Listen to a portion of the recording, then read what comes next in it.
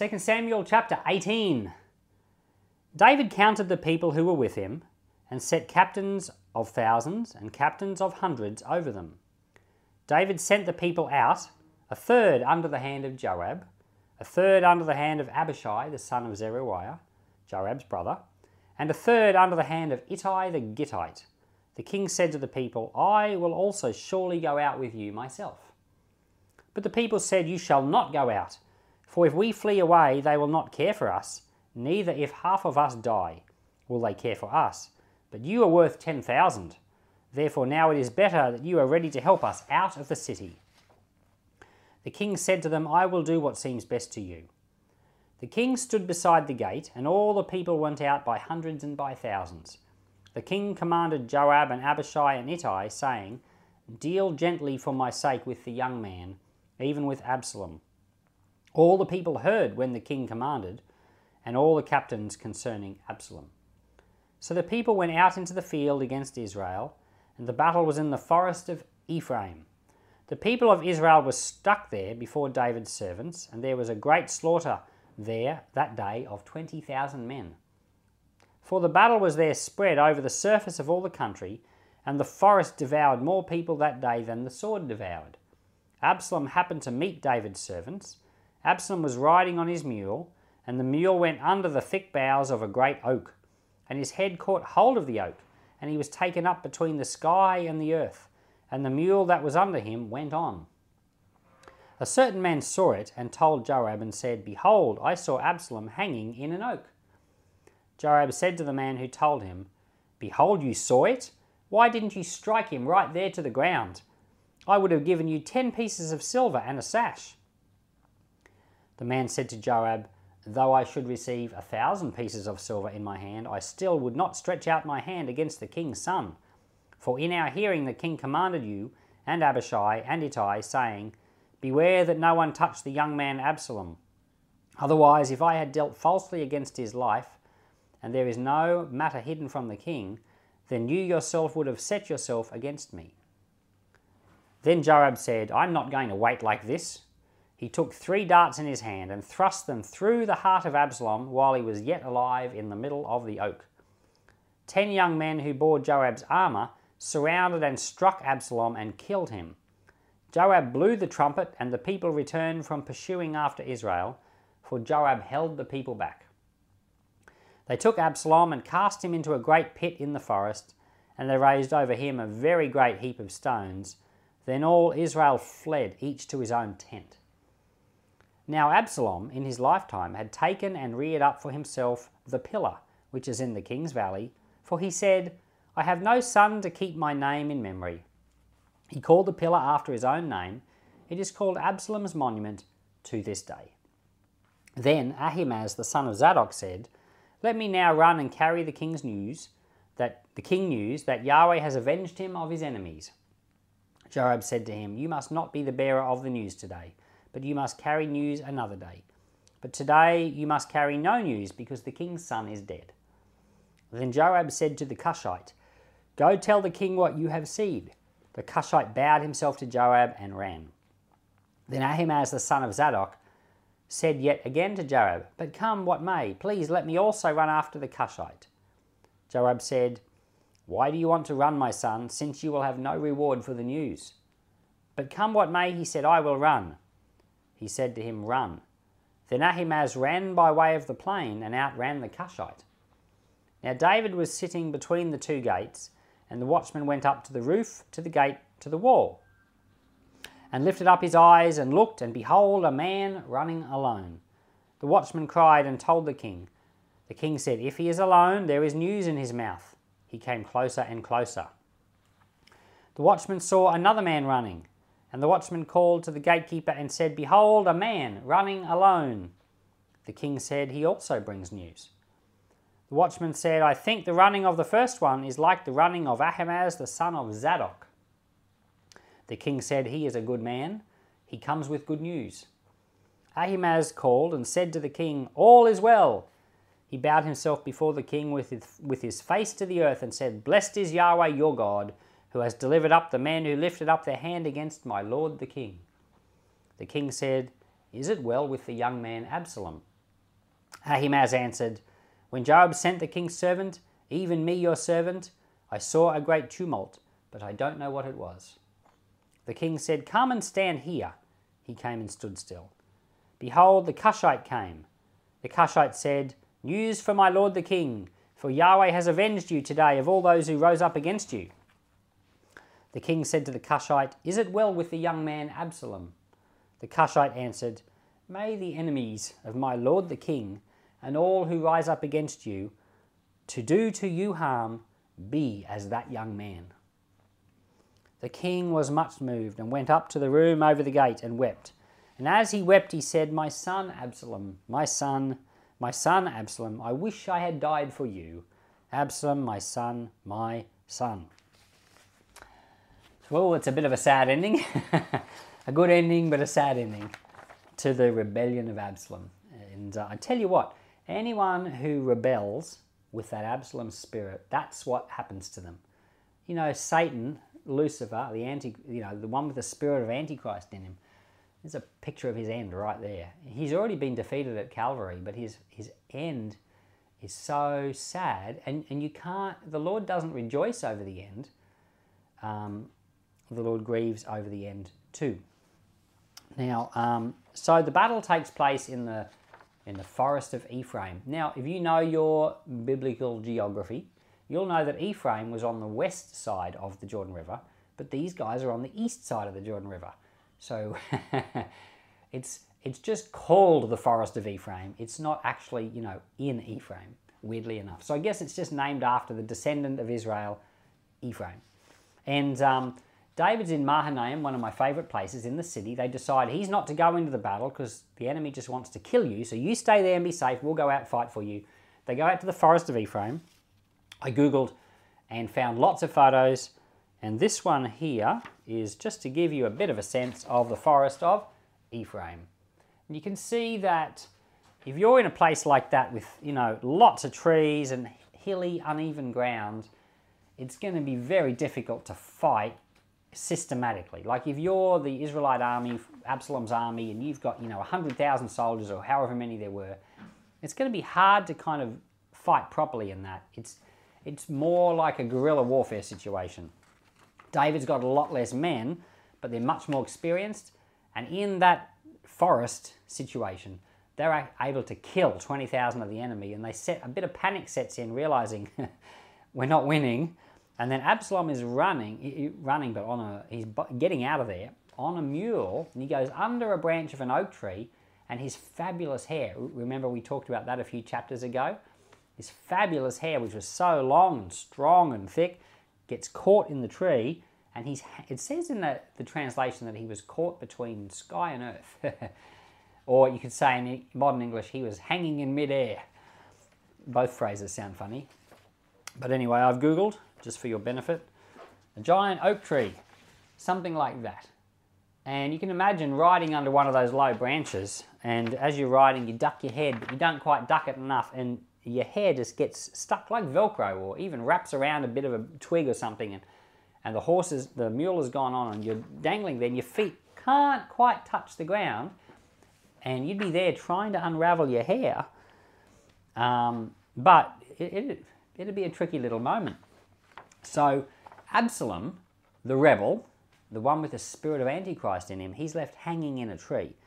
Now this is what Deuteronomy 21:23 says. It says, "Cursed is anyone who is hung on a tree." Now that was a prophetic picture of Jesus Christ, who was cursed for our sins and hung on a tree. But here, it just speaks right to Absalom. He hung on a tree, and so he was cursed. And David, of course, you know, the prophecy against him was that 4 of his sons were going to die. This is number 3. Now, Joab ends up finding out about him, and he kills him right there. Now, this is not murder. This is a battle. So in a battle, this is a killing. It's completely fine. It's not a criminal activity, and it puts an end to the battle. Now, David had said, don't harm the young man. That was David's personal wishes. But Joab, in this case, ignores David's advice. And I think Joab has ignored David's advice a number of times throughout the books of Samuel. We've read other stories. Now, in other times, Joab has ignored David's advice and it was not good. But I think it seems to me that everyone agrees that Joab does what needs to be done here.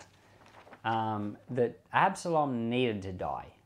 And in the context of war, the rebellion had to be put down. And the choice was, you kill Absalom and you save the lives of hundreds of thousands of men, like that enemy army. The minute Absalom's dead, it's all over.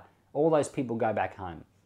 But if you don't kill Absalom, the battle goes on and on and on, and a lot of people die, and it's long drawn out, contracted, terrible war. And Joab knows, you know, it must have been a difficult decision for him, but he says, oh, I'm not going to wait any longer. I'm putting an end to this thing, and he does it.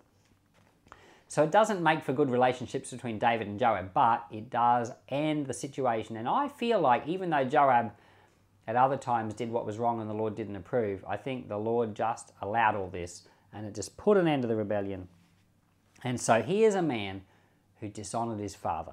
Here's a man who kills his brother.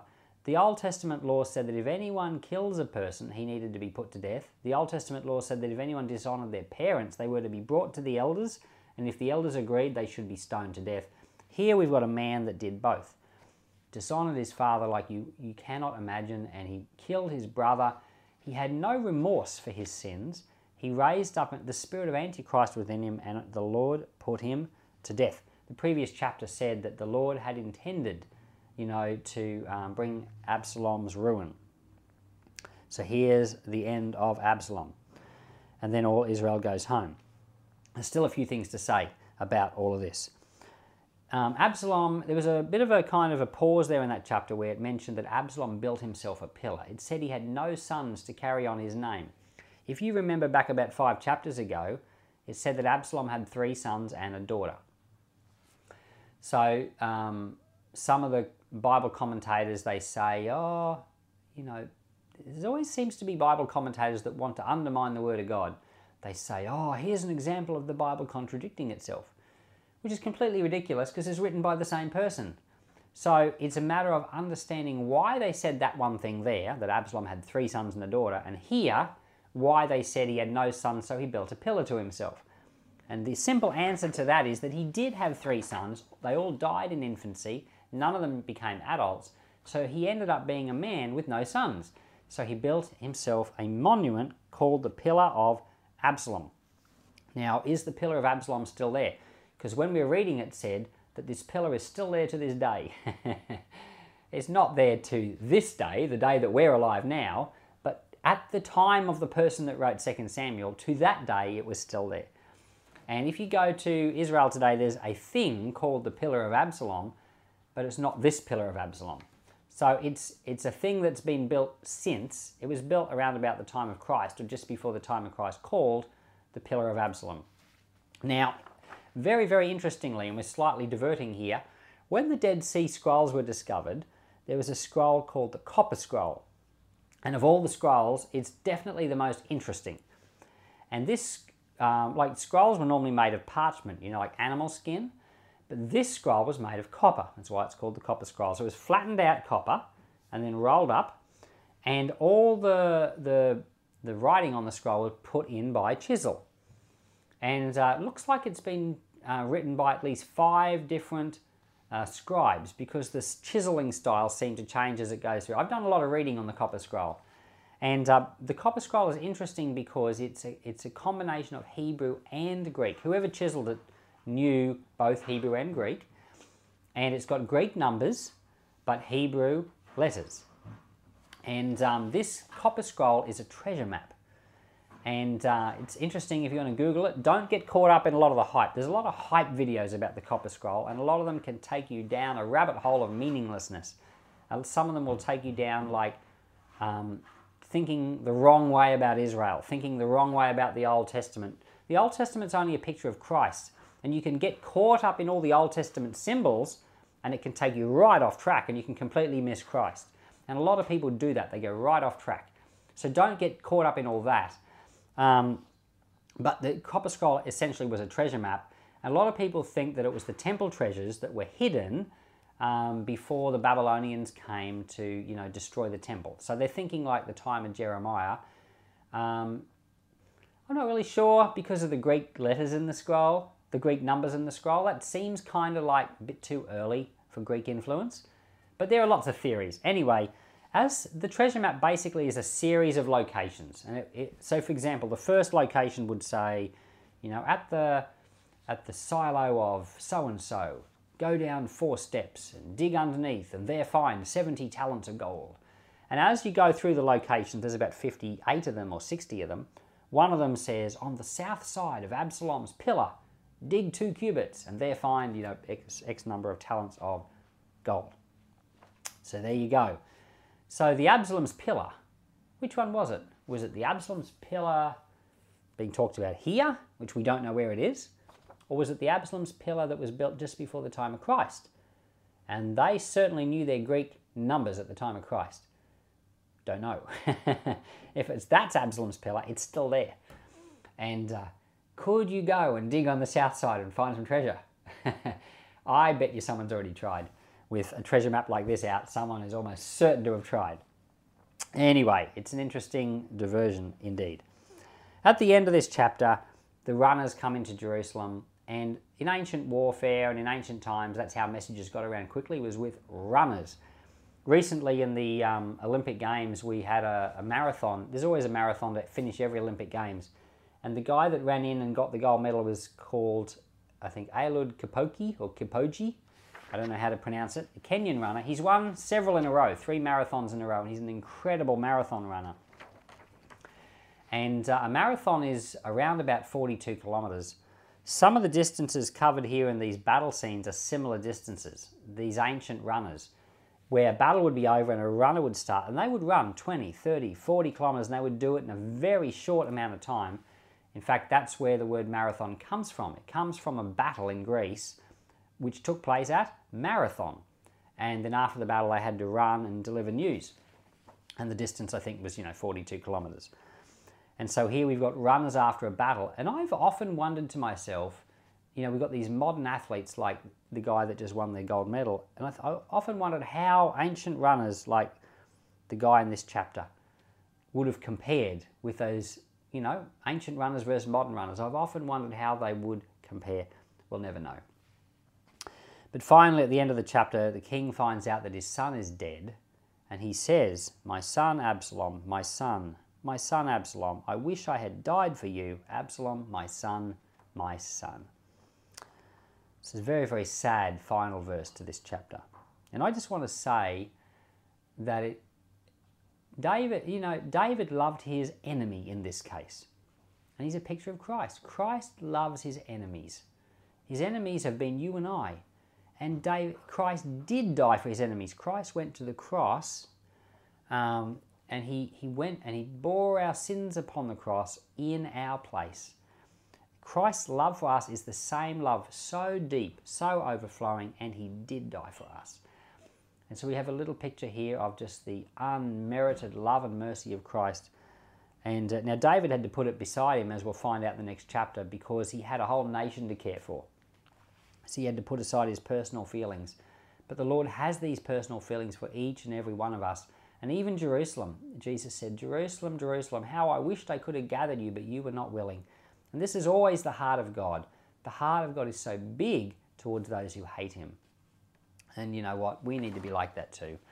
And so often we're just not like that at all towards people that are opposed to us. We just have a hard heart. Well, Lord, forgive us. Heavenly Father, we see just so many interesting things in a chapter like this, but we end with considering the love of Christ towards all those who hate you. Lord, you love them. We acknowledge, Lord, we're not really like that.